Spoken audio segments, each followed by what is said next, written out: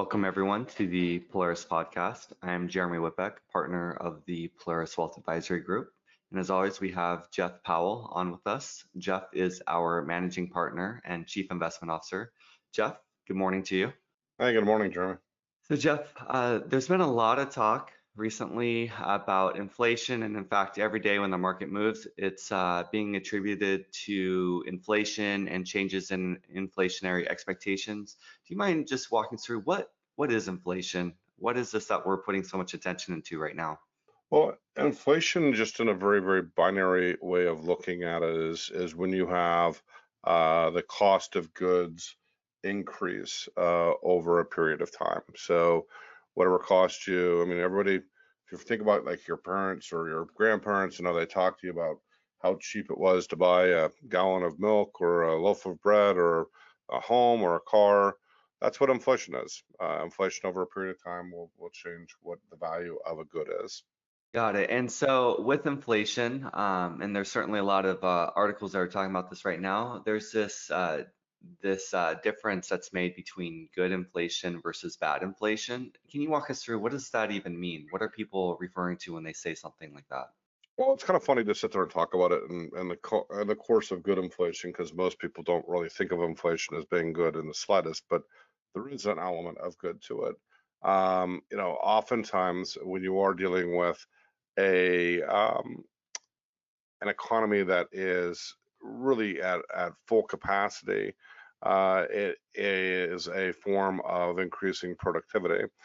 So you can actually see productivity increases, then push specific prices of certain goods up.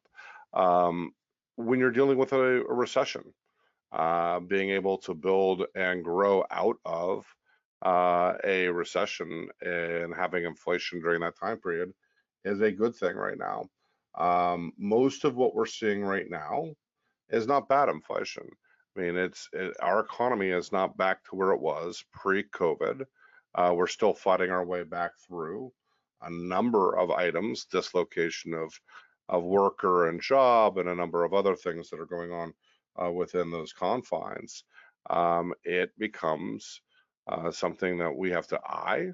But a economic recovery, when we're still looking at having over 8 million jobs that are vacant that were at one point filled pre-COVID pandemic, is not a bad thing.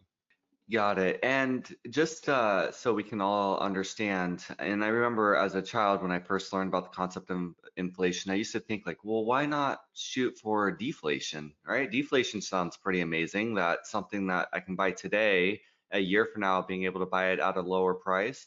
Why, as a country, do we not shoot for deflation? And why can that be a negative when the prices of goods go down over time? Well, deflation obviously is a lowering of prices rather than an increasing of prices. A devaluation would cut into things like corporate earnings, would cut into people's wages, things of that nature. So eventually, if companies were feeling the bite, they might keep employees, but then lower their salaries, things of that nature.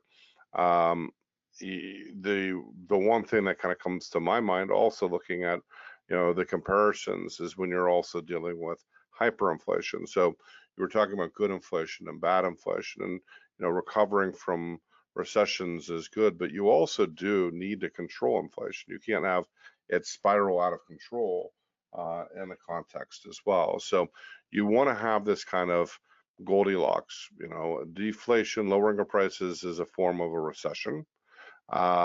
If you look at having too high of inflation, then the dollar devaluates, your price of things that you can actually buy goes down.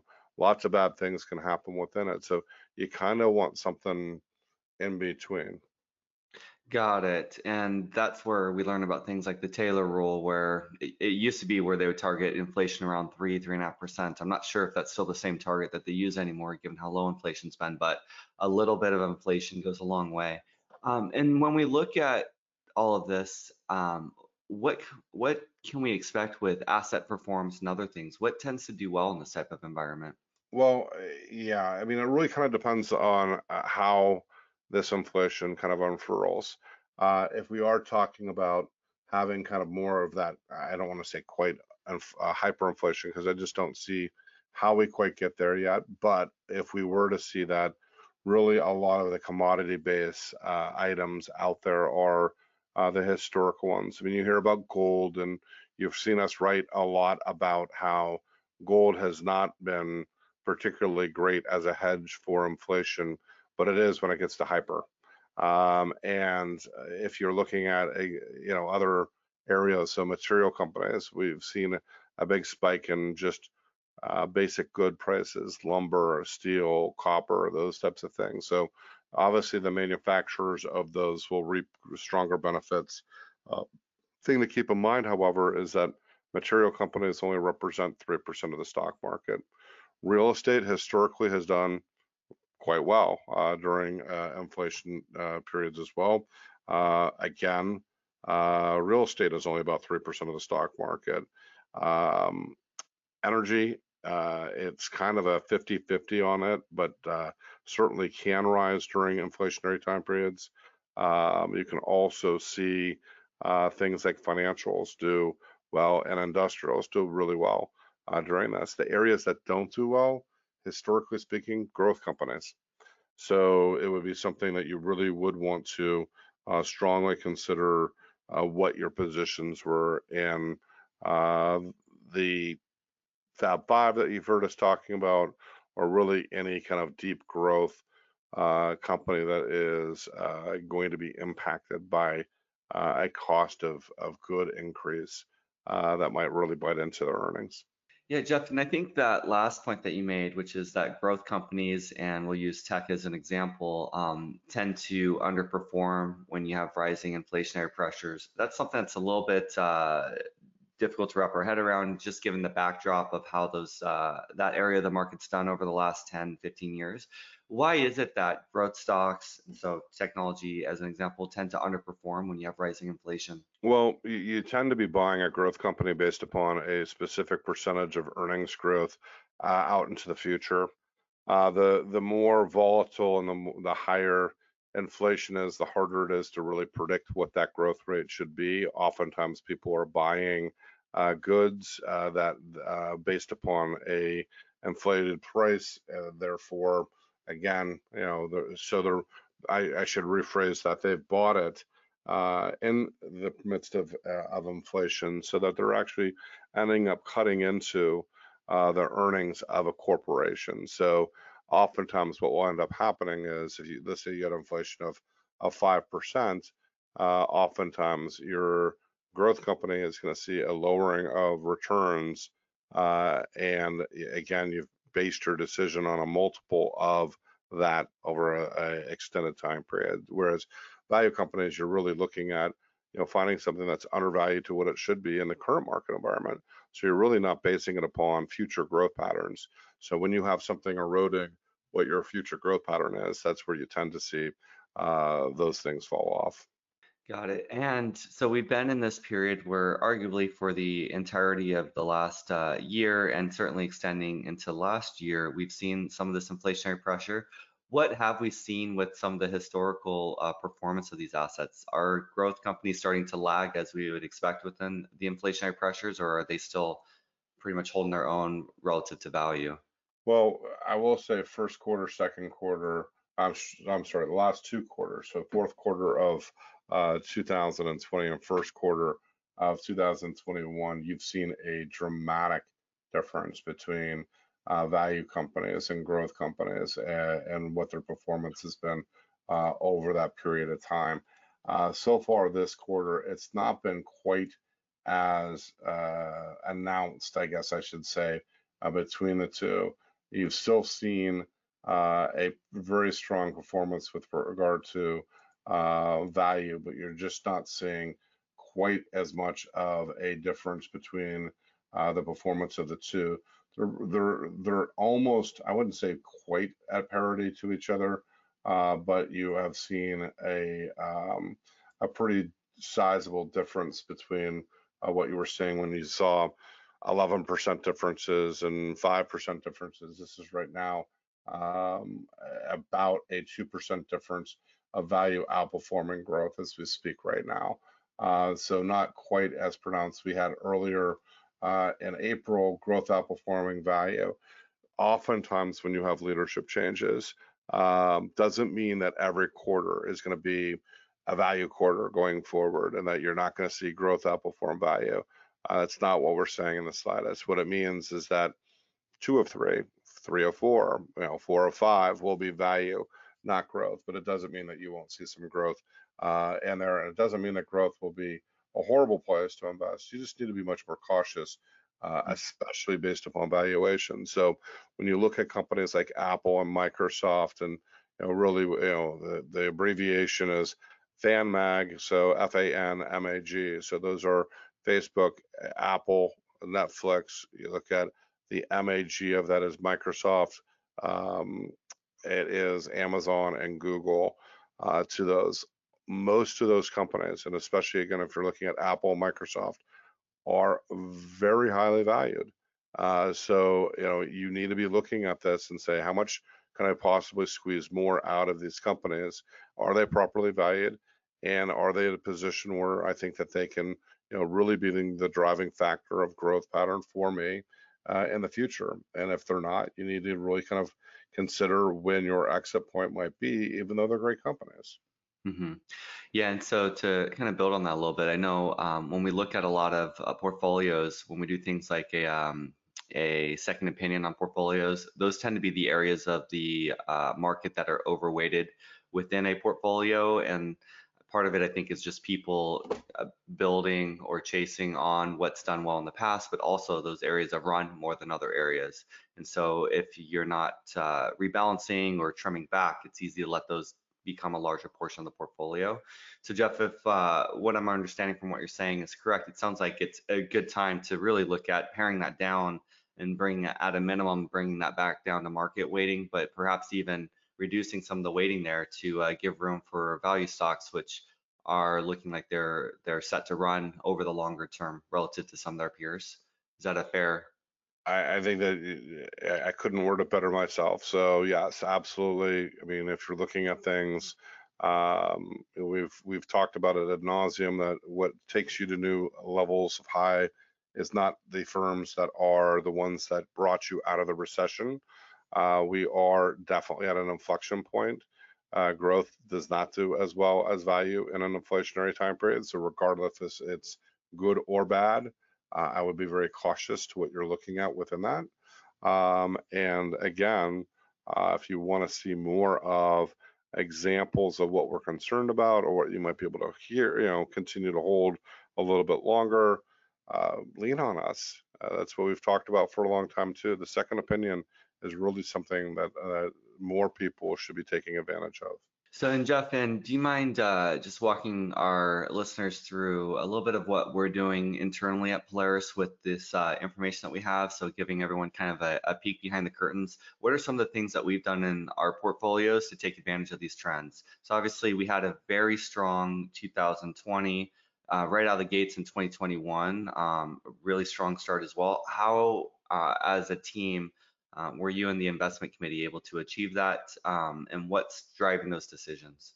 Well, I mean, I think one of the first things to really kind of go through out of really anything we do investment wise is we check our egos at the door. I mean, we allow what's truly going on to dictate what we think we should be doing with regard to the investment management. So um, it may sound like a little bit of wafting in the wind, but it's really not. It's really taking advantage of the quantitative evaluations. Let the numbers speak for themselves. Allow us to push into areas of markets that we would not historically necessarily have gone into. A great example of that was both energy and financials. You're talking about the two worst performing areas of the market last in 2020 were the two best performing segments of the market in the first quarter. So it's not something that one would typically go, oh my gosh, energy was down 30%. It looks like a great time to get into it. We started to see some technical things and some fundamental things that looked like it made sense. And so we've invested and made some significant moves within those areas of the market. Same thing with a few of the more esoteric investments that would be typically not the first place that we'd invest, like U.S. Steel or Louisiana Pacific, but we've made huge amounts of money within those stocks too. Obviously, U.S. Steel is a steel manufacturer. Louisiana Pacific makes wood. And so, obviously, with the huge push out into the suburbs and the amount of homes being purchased and so on, you're seeing a lot of that.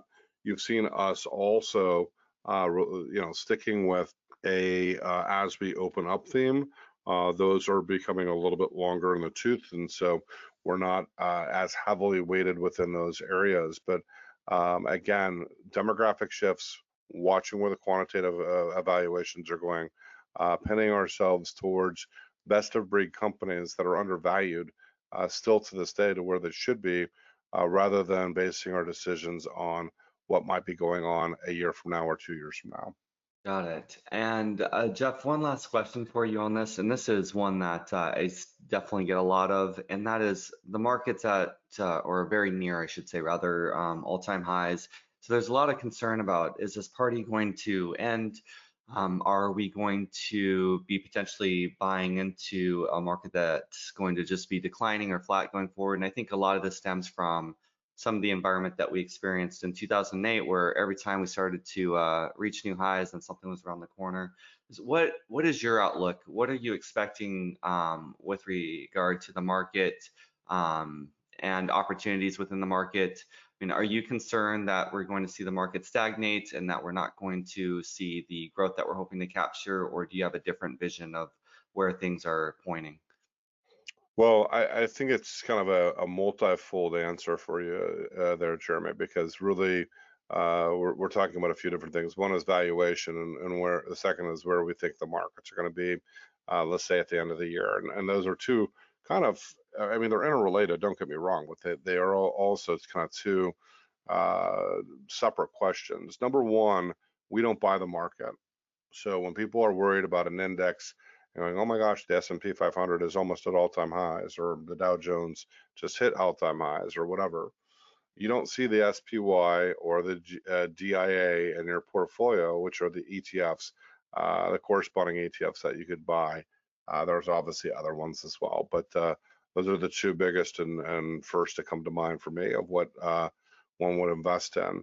We invest in individual stocks within the stock market, and while we do put ourselves up against benchmarks, those indexes that are most representative of us, we're still basing our investments based upon where we see the best opportunity within the markets.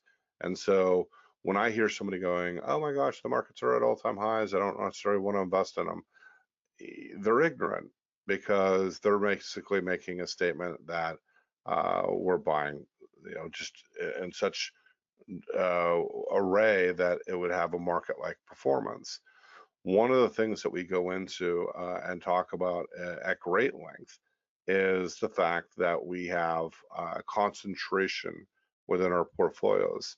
So one mistake that you do see portfolio management firms take is they'll have a portfolio of 50 or 100 stocks.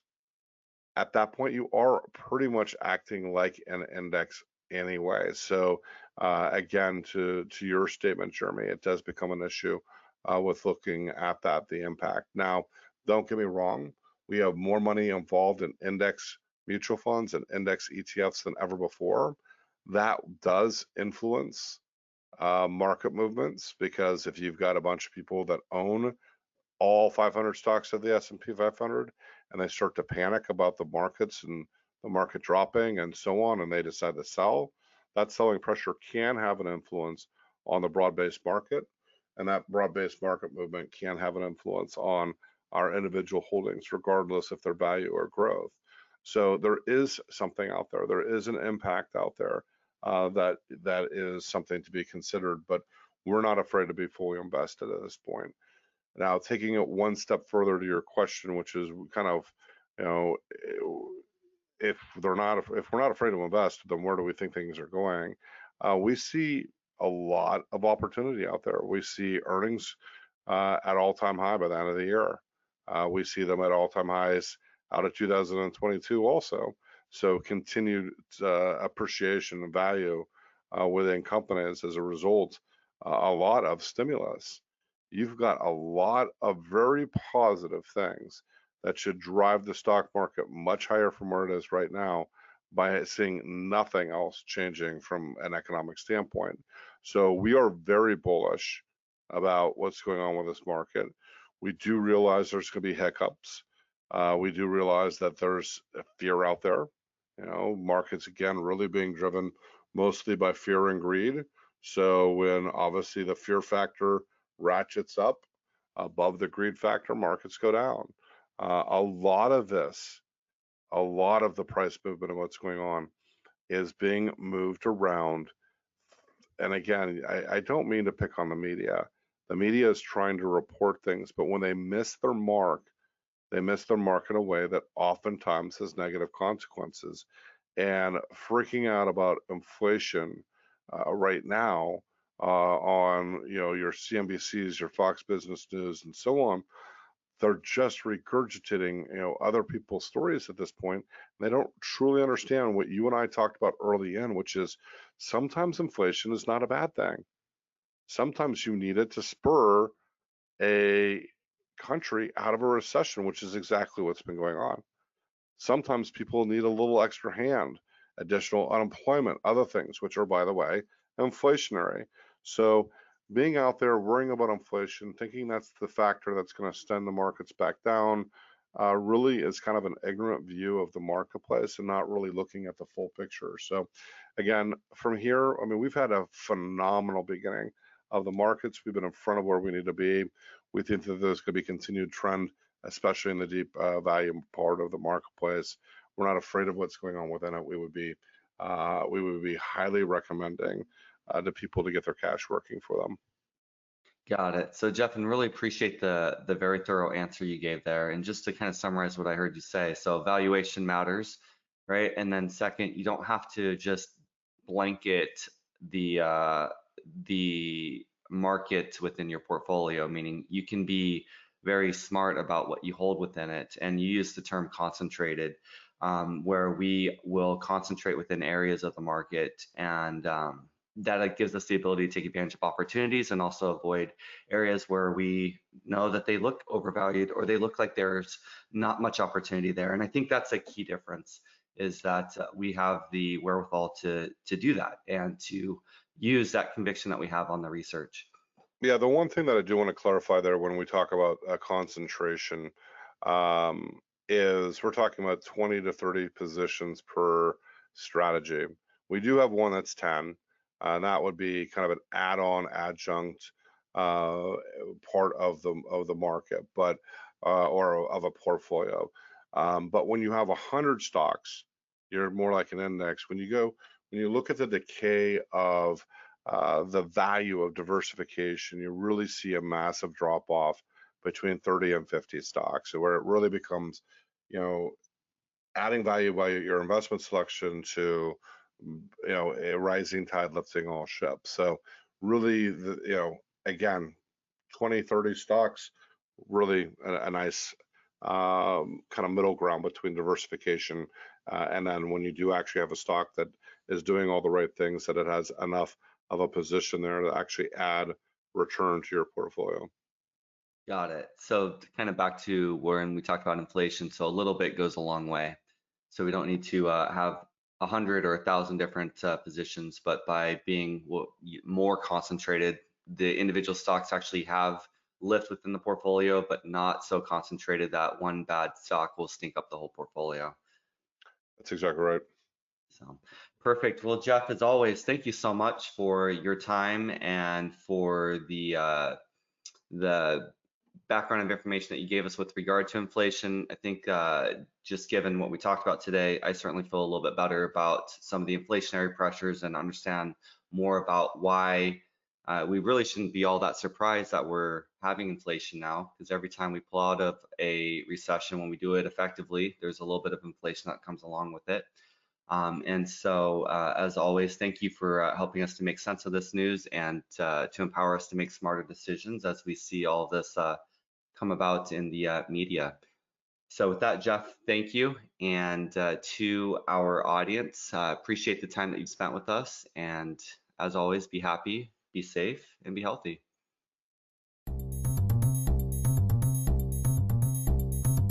Polaris Wealth Advisory Group, LLC, is a federally registered investment advisor. The information, statements, and opinions expressed in this material are provided for general information only and are subject to change without notice. This material does not take into account your particular investment objectives, financial situation, or needs, is not intended as a recommendation to purchase or sell any security, and is not intended as individual or specific advice. It should not be construed as investment, legal, or tax advice. Before acting on this material, you should consider whether it is suitable for your particular circumstances and, if necessary, seek professional advice. Polaris Wealth does not offer professional, legal, or tax advice. All information contained herein is believed to be accurate, but accuracy cannot be guaranteed. Advisory services are only offered to clients or prospective clients where Polaris Wealth Advisory Group, LLC, and its representatives are properly licensed or exempt from licensure. Past performance is no guarantee of future returns. Diversification does not assure a profit or protect against loss. Investing involves risk and possible loss of principal capital. No advice may be rendered by Polaris Wealth Advisory Group, LLC, unless a client service agreement is in place.